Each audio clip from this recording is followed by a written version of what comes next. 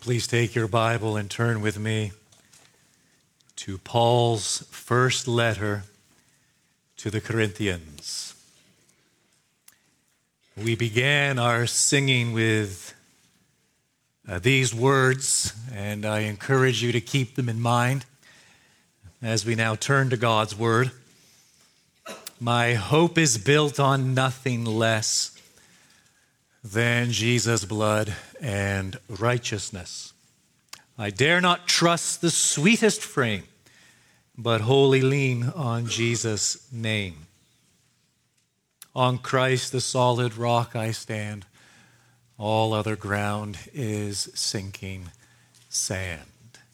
Keep those words in mind. On Christ, the solid rock, I stand. All other ground is sinking sand. As we now turn our attention to what Paul has to say in 1 Corinthians chapter 10, verse 1. I want you to know, brothers, that our fathers were all under the cloud, and all passed through the sea, and all were baptized into Moses in the cloud and in the sea. And all ate the same spiritual food, and all drank the same spiritual drink. For they drank from the spiritual rock that followed them, and that rock was Christ. Nevertheless, with most of them God was not pleased, for they were overthrown in the wilderness. Now these things took place as examples for us, that we might not desire evil as they did. Do not be idolaters, as some of them were. As it is written, the people sat down to eat and drink and rose up to play. We must not indulge in sexual immorality, as some of them did, and 23,000 fell in a single day. We must not put Christ to the test, as some of them did, and were destroyed by serpents, nor grumble as some of them did, and were destroyed by the destroyer. Now these things happened to them as an example, but they were written down for our instruction, on whom the end of the ages has come.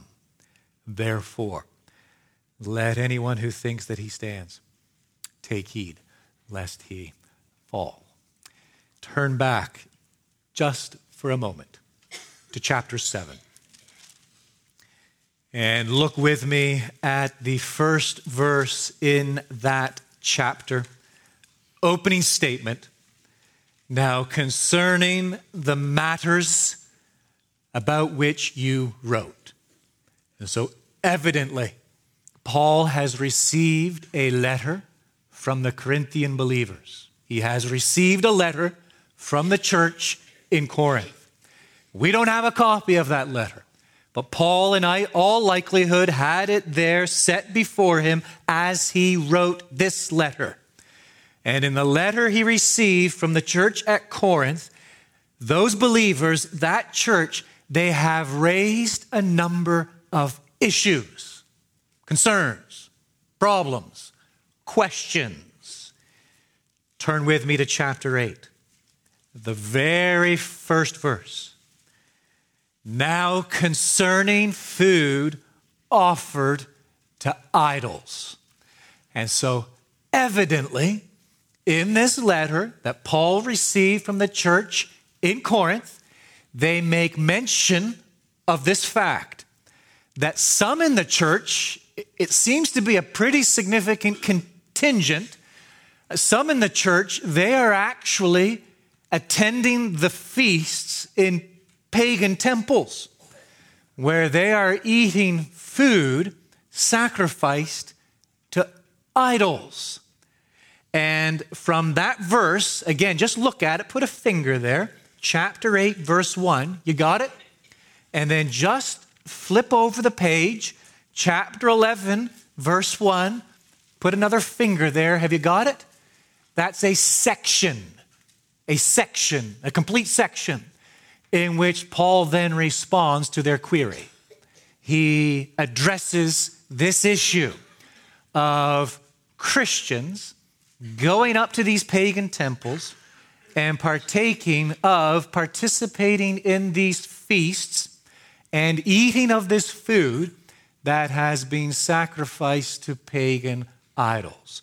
And so chapters 8, 9, 10, and I even throw in there the first verse of chapter 11, this constitutes then his response. And so how does he respond to this issue that they have raised? In chapter 8, you see it there. You got 13 verses. What he does at this juncture, in these verses, in this chapter, is very simple. He tells them, look, we all know there's a deeper issue in play here. It's the elephant in the room. We all know there's something else going on here. You've raised this issue of the legitimacy of participating in those feasts. But we all know that there is something far more sinister at work here. And I have been addressing it ever since the first chapter. And here it is again. Some of you are looking to what I have called markers. And some of you have been identifying with a human leader. Some of you have been championing a particular spiritual gift. Some of you, unbelievably so, have been indulging in libertinism, sexual immorality. Some of you are at the opposite extreme and you're championing celibacy. And now some of you, in the name of Christian liberty, are going up to the temples and participating in the feast. What I'm really concerned about is the reason why you're doing this. And here's the reason why you're doing this. Is because you have lost sight of who you are in Christ Jesus. And therefore you have created these markers by which to convince yourself and others of your status and identity and standing in Christ. Paul calls it what? In the first verse of chapter 8. Knowledge. You're championing this knowledge. But this knowledge puffs up. This knowledge puffs up. It leads to arrogance. This arrogance leads to division. And this is the deeper issue in the church at Corinth. You've brought your presentation problem, as we say in counseling. You're addressing your surface issue, but there is something much deeper going on here. There's a heart problem. And you've lost sight of what it means to be one with Christ, of what it really means to be a Christian. You've lost sight of what it means to stand upon the rock. And you're standing upon all these other things, and you're convincing yourself that you're spiritual, you've got it together because you're doing this or not doing that. And so that is Paul's first order of business in this big section. It is to tell them that there is a deeper issue at play. Then in chapter 9, he tells them that they need to be focused on love. He's raised it in the 8th chapter, and he's made it clear that, look, when it comes to being a Christian, the only marker is love. Those who love God are known by God. And I want to make it perfectly clear that it's pretty simple to tell the difference between love and this knowledge that puffs up. This knowledge that puffs up, it leads to divisions. It causes you to judge your brothers and sisters. It's causing you, let's face it, to tear this church apart. But love? No, love's great desire is to build up. And it longs to build up to such a degree that it is willing to sacrifice. It is willing to forego everything. 9th chapter, let me point to myself as an example. That's what Paul does. Sounds arrogant? It's not arrogant. That's why I include chapter 11, verse 1 in this section, because again, what does he say there? Be imitators of me as I am of Christ. Now there's someone who surrendered everything. There's someone who did not consider equality with God a thing to be grasped, but emptied himself, took the form of a servant, walked among men, and gave himself upon Calvary's cross. That's love. That is a desire to build up. I'm imitating him. And here is how my love for you has been made abundantly clear. I have surrendered my rights for the sake of the gospel, he says in the 9th chapter. I have become a servant of all for the sake of the gospel. And I have disciplined myself for the sake of the gospel. That's the only marker of Christian identity, of our union with Christ. It is a love that desires to build up in marked contrast, speaking to the church at Corinth, to your so-called knowledge, which in actual fact is arrogance, when in actual fact comes from the pit. You've lost sight of who you are in Christ, and you're turning all these things into markers, thereby creating these divisions in the church at Corinth. Now, the third thing he does, you remember the section, right? Chapter 8, verse 1, all the way through to chapter 11, verse 1. The third thing he does, we find in the 10th chapter. And it is simply this. He tells them that if they fail, oh, my brothers and sisters, he pleads with them really. If they fail to address the deeper issue, they are in danger of being destroyed. That's what he says. Really, from verse 1 right through to verse 22, we're tackling the first 12 verses today. We'll leave verses 14 through 22 for another Sunday. And then you have a concluding word to this section beginning in chapter 10, verse 23 through to chapter 11, verse 1. Have you got the flow? You see what he's doing? You see what he's targeting? You understand what he's after? And so again, in this section in the 10th chapter, he is now telling them that if they fail to deal with the deeper issue, they are in danger of being destroyed. Verses 1 through 12, how does he do that? How does he warn them? How does he caution them? 3 steps in his warning. All right? I think they correspond, if memory serves me correctly, to 3 blanks in your sermon notes. Here we go. Step number 1. Sort of Paul speaking to the church at Corinth. Here's what he says. I want you, here's the first step in his warning. I want you to recall a community. You got it? It might strike you as a bit strange. It'll make sense in a moment. I want you to recall, remember, a community. First 5 verses of chapter 10. Start with verse 1. I want you to know, brothers, notice his compassion. He still holds out hope for them. I want you to know, brothers, that our fathers, all right?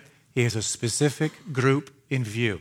He is now hearkening back in history to the Israelites. I want you to recall a community, an ancient community.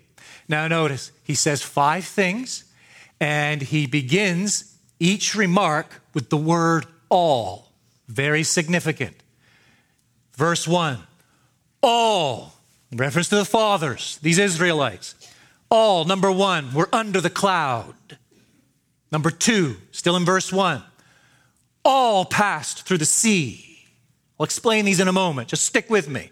Verse 2, number 3, all were baptized into Moses in the cloud and in the sea. Number 4, into the 3rd verse, and all ate the same spiritual food. And number 5, verse 4, and all drank the same spiritual drink. All. I've lost track. Was that 4? All. Number 5, our fathers, the Israelites. To what is he referring? He is simply giving a very straightforward exposition of Exodus, chapters 14 through 17. That's it. A brief account of what happened when the nation of Israel, the Israelites, departed Egypt and arrived at Sinai. This intervening period is recorded, chapters 14, 15, 16, 17 in the book of Exodus, from Egypt to Sinai. And Paul basically mentions these 5 events. The first, all were under the cloud. You know what that was, right? Most of us. It was that pillar of cloud, that pillar of fire, that physical, tangible, visible manifestation of the glory of God among the children of Israel, whereby he led them out of captivity. And it was his pledge to lead them, guide them, provide for them, and protect them. All were under that cloud. All passed through the sea. Well, those of us who have been around the church any time, we know what he's referring to there. That's the crossing of the Red Sea. God parted the waters marvelously, miraculously, so that all the people could pass on dry land. And then an interesting statement at the outset of verse 2. All were baptized into Moses in the cloud and in the sea, because following those two events, we read that the Israelites believed in God and believed in Moses.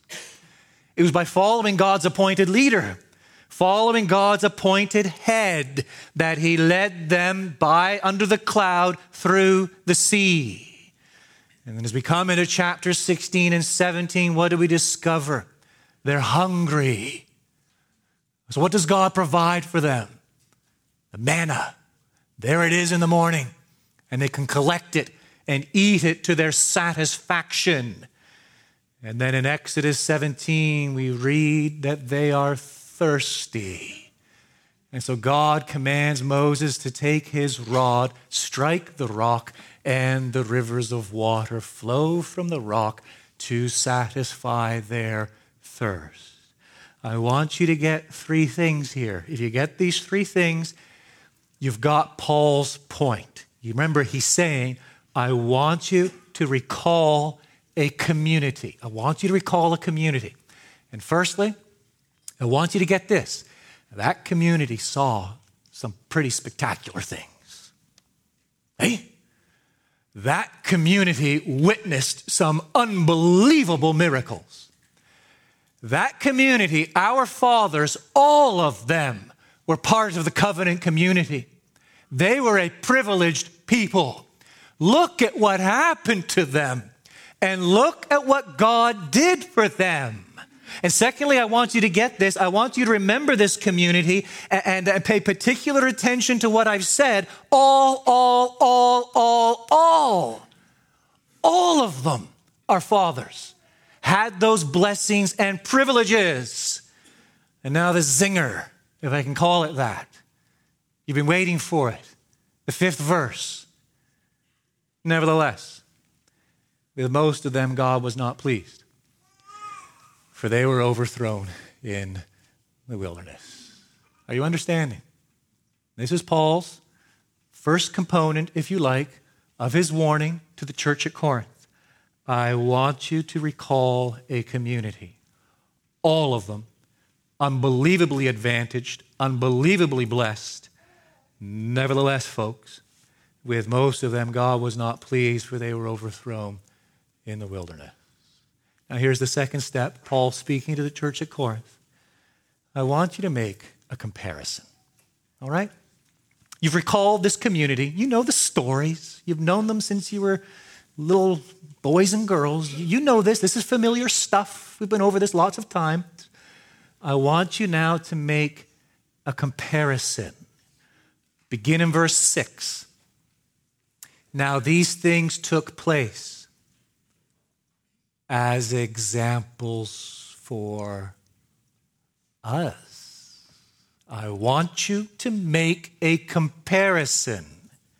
Verse 11.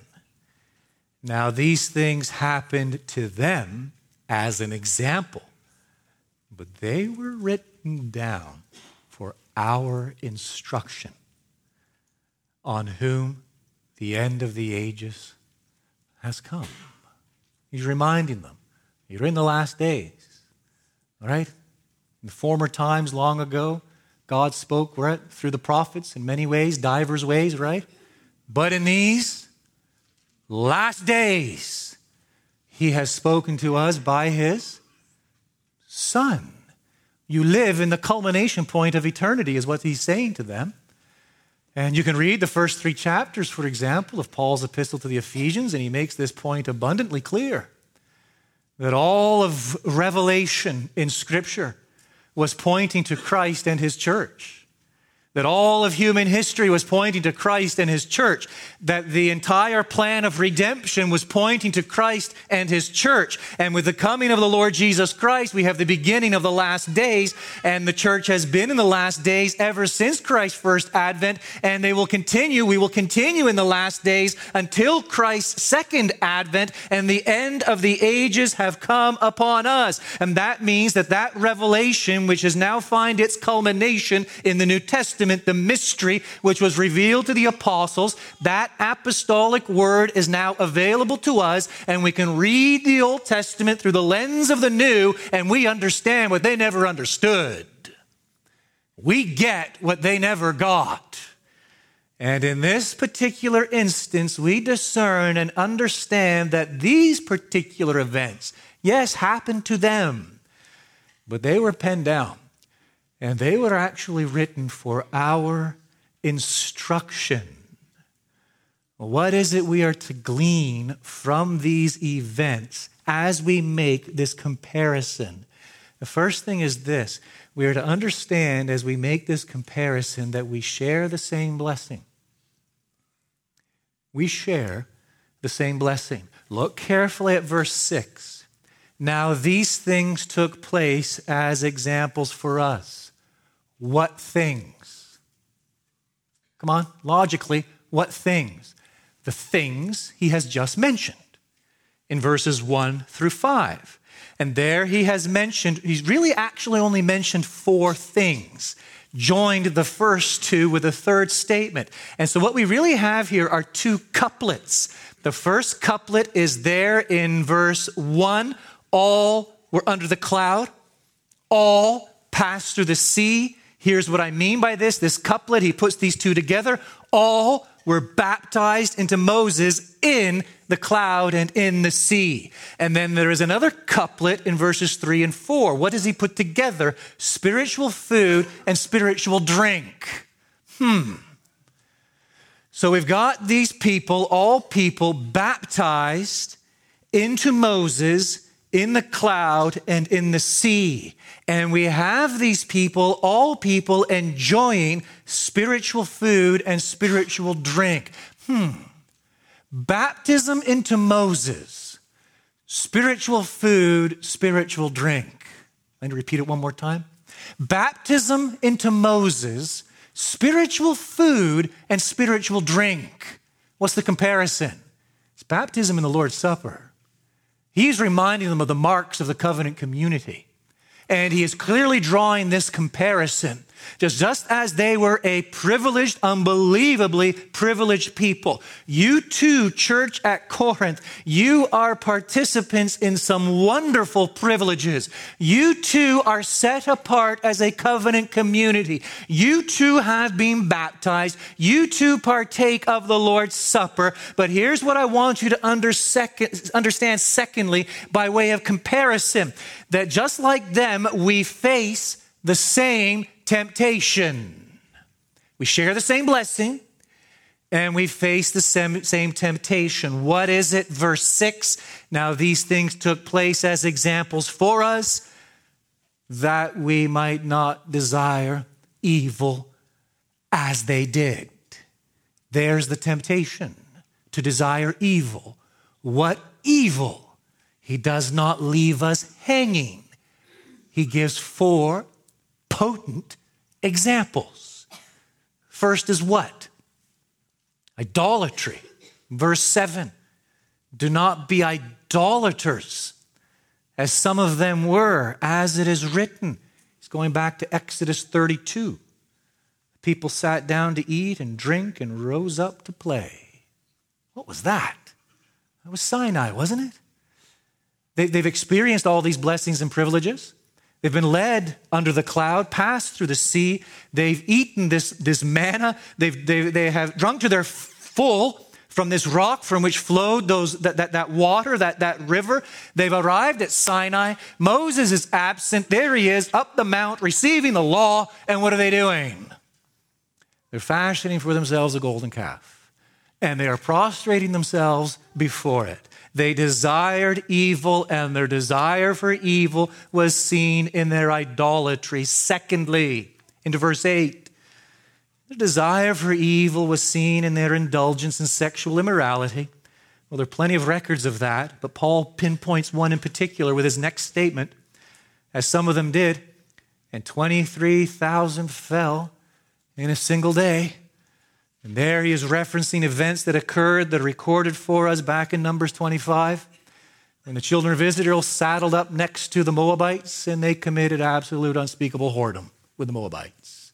Indicative of what will plague the nation ever since from the moment they leave Egypt, right into the promised land and occupying the promised land. This is a nation that will repeatedly indulge in sexual immorality. How do they desire evil? Thirdly, verse 9, they put God to the test. We must not put Christ to the test as some of them did, and were destroyed by serpents. Destroyed by serpents. Numbers 21, give us something to drink. Why did you bring us out of Egypt to die here? And they disbelieve in God. They doubt God's goodness. They doubt God's provision. Oh, that we were back in Egypt. And God sent the serpents among them. Oh, how did they desire evil? The fourth manifestation, verse 10. They grumbled. They whined. Don't grumble as some of them did. And were destroyed by the destroyer. Numbers 14, they arrive at the land. The first time they arrived at the land. And they sent the spies into the land. And the 2 came back, returned with a good report. The 10 came back with a very negative report. And the people grumbled. The people complained. And off God sent them into the wilderness to wander for 40 years. And they were destroyed by the destroyer. Friends, we share the same blessing. We face the same temptation. And please do not miss this. We face the same danger. It's right there at the end of verse 10. They were destroyed by the destroyer. Now, verse 11, these things happened to them as an example. A better translation is this: now these things were happening to them as an example. He doesn't here mean an example for us. That's what he said back in verse 6. Here he's actually indicating that all of these things happened as an example for them. They should have learned. God didn't destroy them all at once. It was progressive, wasn't it? Over a period of 40 years.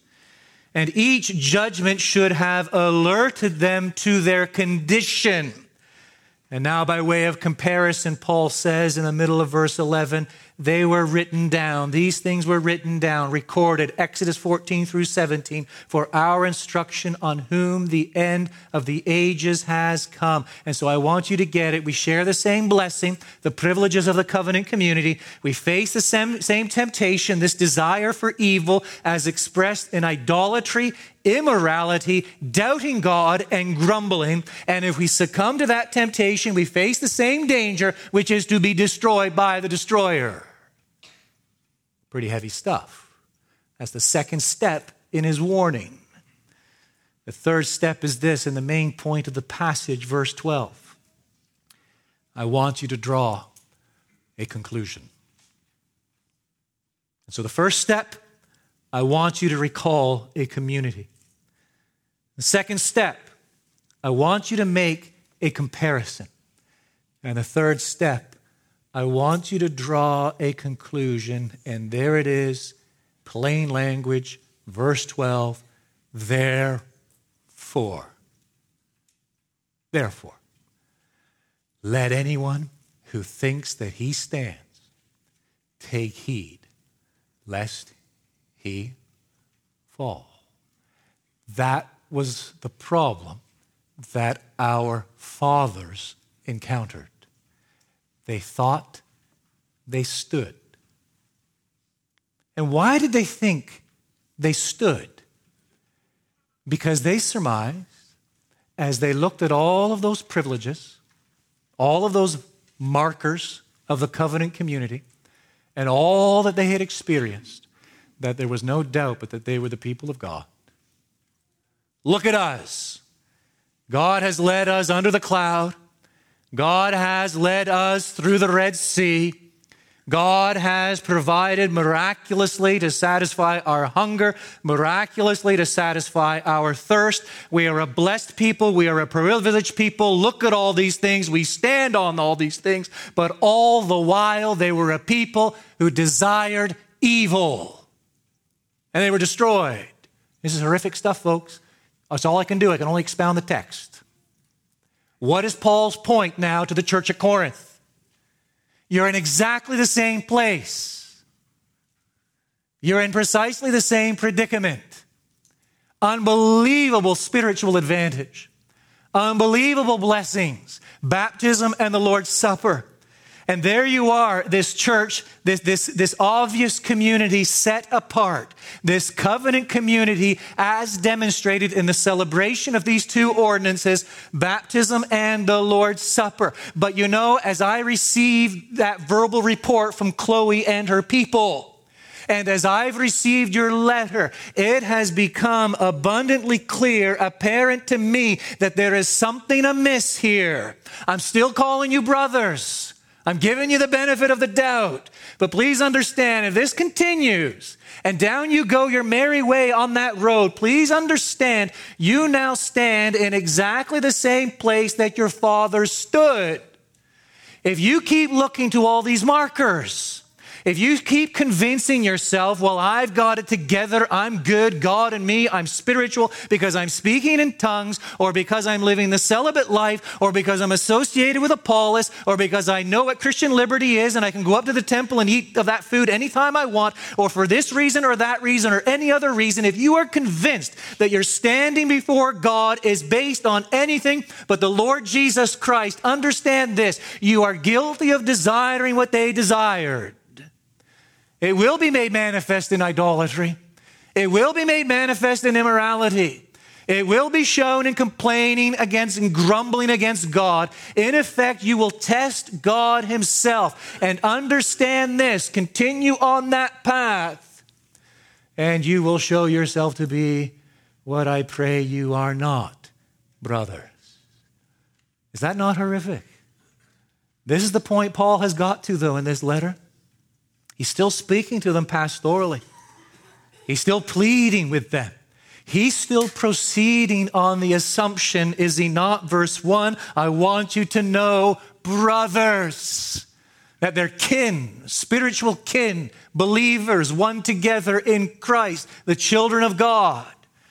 But he has got to this point now in his argument where their spiritual predicament has become so serious that he feels compelled to draw this comparison with this ancient people to show that what is going on in the church at Corinth, it may very well be that this is a revelation of your desire for evil. And if that is the case, please understand that all of these so-called spiritual markers, they are completely irrelevant. Therefore, let anyone who thinks that he stands take heed, lest he fall. The obvious question for me, the obvious question for you is this. Friends, what are we standing on? What are we standing on? And to answer that question, return with me to the 4th verse. All drank the same spiritual drink, for they drank from the spiritual rock that followed them. And the rock was Christ. It's Exodus 17. There they are. They're moving. They're on the move. From land of captivity, Egypt, to Sinai, where God will form them into a tremendous theocracy. And along the way, they're thirsty. And they begin to complain. They begin to grumble. They've been gone, a pitiful amount of time. Oh, that we were back in Egypt. And God speaks to his servant Moses, and he says the following to Moses. I will stand before you there on the rock of Horeb. You hear what I just said? I will stand before you there on the rock at Horeb, and you shall strike the rock, and the water shall come out of it, and the people will drink. Who stands? Not the people. They should be standing on the rock. They should be standing on the rock, embarrassed, ashamed, and condemned. But it is God who stands on the rock, who strikes the rock. Moses takes his rod. That rod has quite the history, doesn't it? What did Moses do with that rod? 10 plagues, friends. 10 plagues of judgment, culminating in the death of the firstborn among the Egyptians back in the land of captivity. And as God takes his place and stands on the rock at Horeb, that rod of judgment strikes the rock. Who is, figuratively speaking, on the rock? God himself. Who drinks of the water that flows from the rock? Oh, those silly people. Those sinful, complaining, idolatrous, immoral people. They drink from that rock. My friend, where do you stand? What are we standing upon? What do we really think accounts for our standing in the sight of God? Some niggling notion in the back of our minds that it is something we have done, something we are, something we're engaged in. This was the plague in the church at Corinth. They couldn't get over it. There were people just completely absorbed with this pursuit of status and standing and one-upmanship. And so they were appealing to all these things, trying to confirm their spirituality.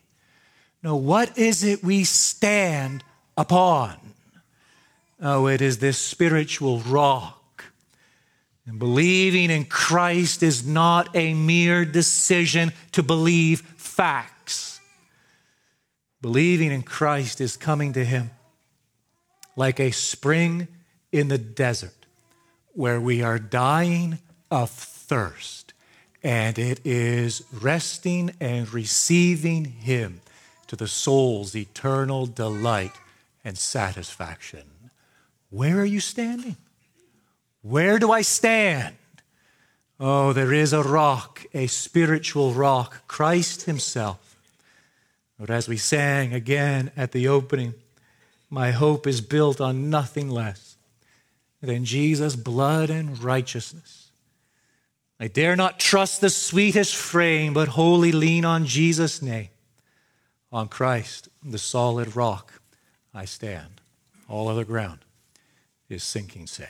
Our Father, we pray that we might have both feet firmly planted upon the rock of our salvation this day. Cause us to look away from ourselves. Cause us to get over the love of self. And cause us, we pray, to be enamored with Christ and to rest completely, fully, and finally in him, the one who is indeed the hope of our salvation. We pray this for your glory, and we ask it in his most wonderful name. Amen.